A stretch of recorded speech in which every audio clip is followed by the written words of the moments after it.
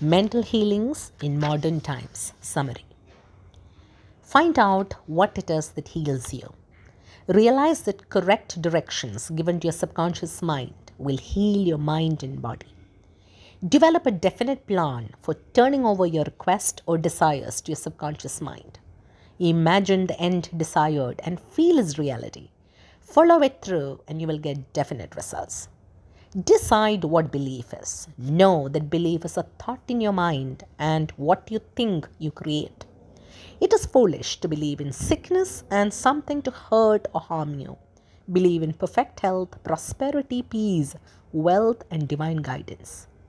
Great and noble thoughts upon which you habitually dwell become great acts. Apply the power of prayer therapy in your life. Choose a certain plan, idea, or mental picture. Mentally and emotionally unite with that idea. And as you remain faithful to your mental attitude, your prayer will be answered. Always remember, if you really want the power to heal, you can have it through faith, which means a knowledge of the working of your conscious and subconscious mind. Faith comes with understanding. Blind faith means a person may get results in healing without any scientific understanding of the powers and forces involved. Learn to pray for your loved ones who may be ill. Quiet your mind and your thoughts of health, vitality, and perfection.